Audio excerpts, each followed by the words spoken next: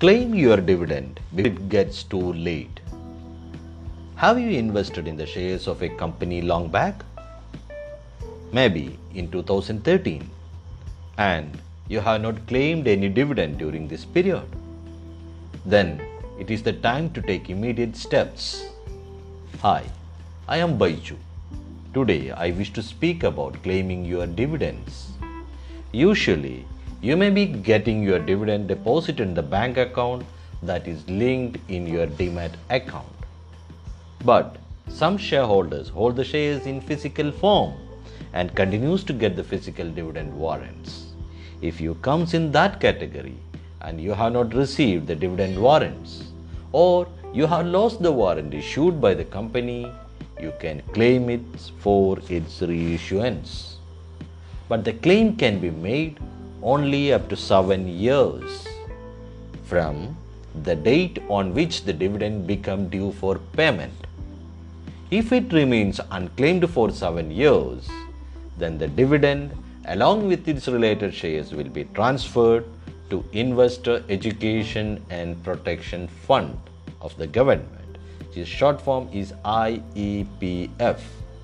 Before transferring to IEPF, you can claim by sending a request letter to the company or to its registrar and share transfer agent. In the request letter, you have to mention the folio number or the depository participant ID and client ID and the period for which dividend has not been received. You have to submit outdated dividend warrant if available, bank account number, KYC proof, your current shareholding details, etc., as well as an indemnity bond in the format prescribed by the company. Once the documents are submitted, the RTA or the company verifies the particulars of the request letter and supporting documents with its records. If these match, the RTA issues a dividend warrant for the outstanding balance of the company's unpaid dividend account. But all these can happen only before the expiry of 7 years. After this period, transfer to IEPF happens. If you forgot to claim your dividend within these 7 years, don't be panic. You will not lose your dividend and the shares. You can still claim your dividends from shares and the dividend due.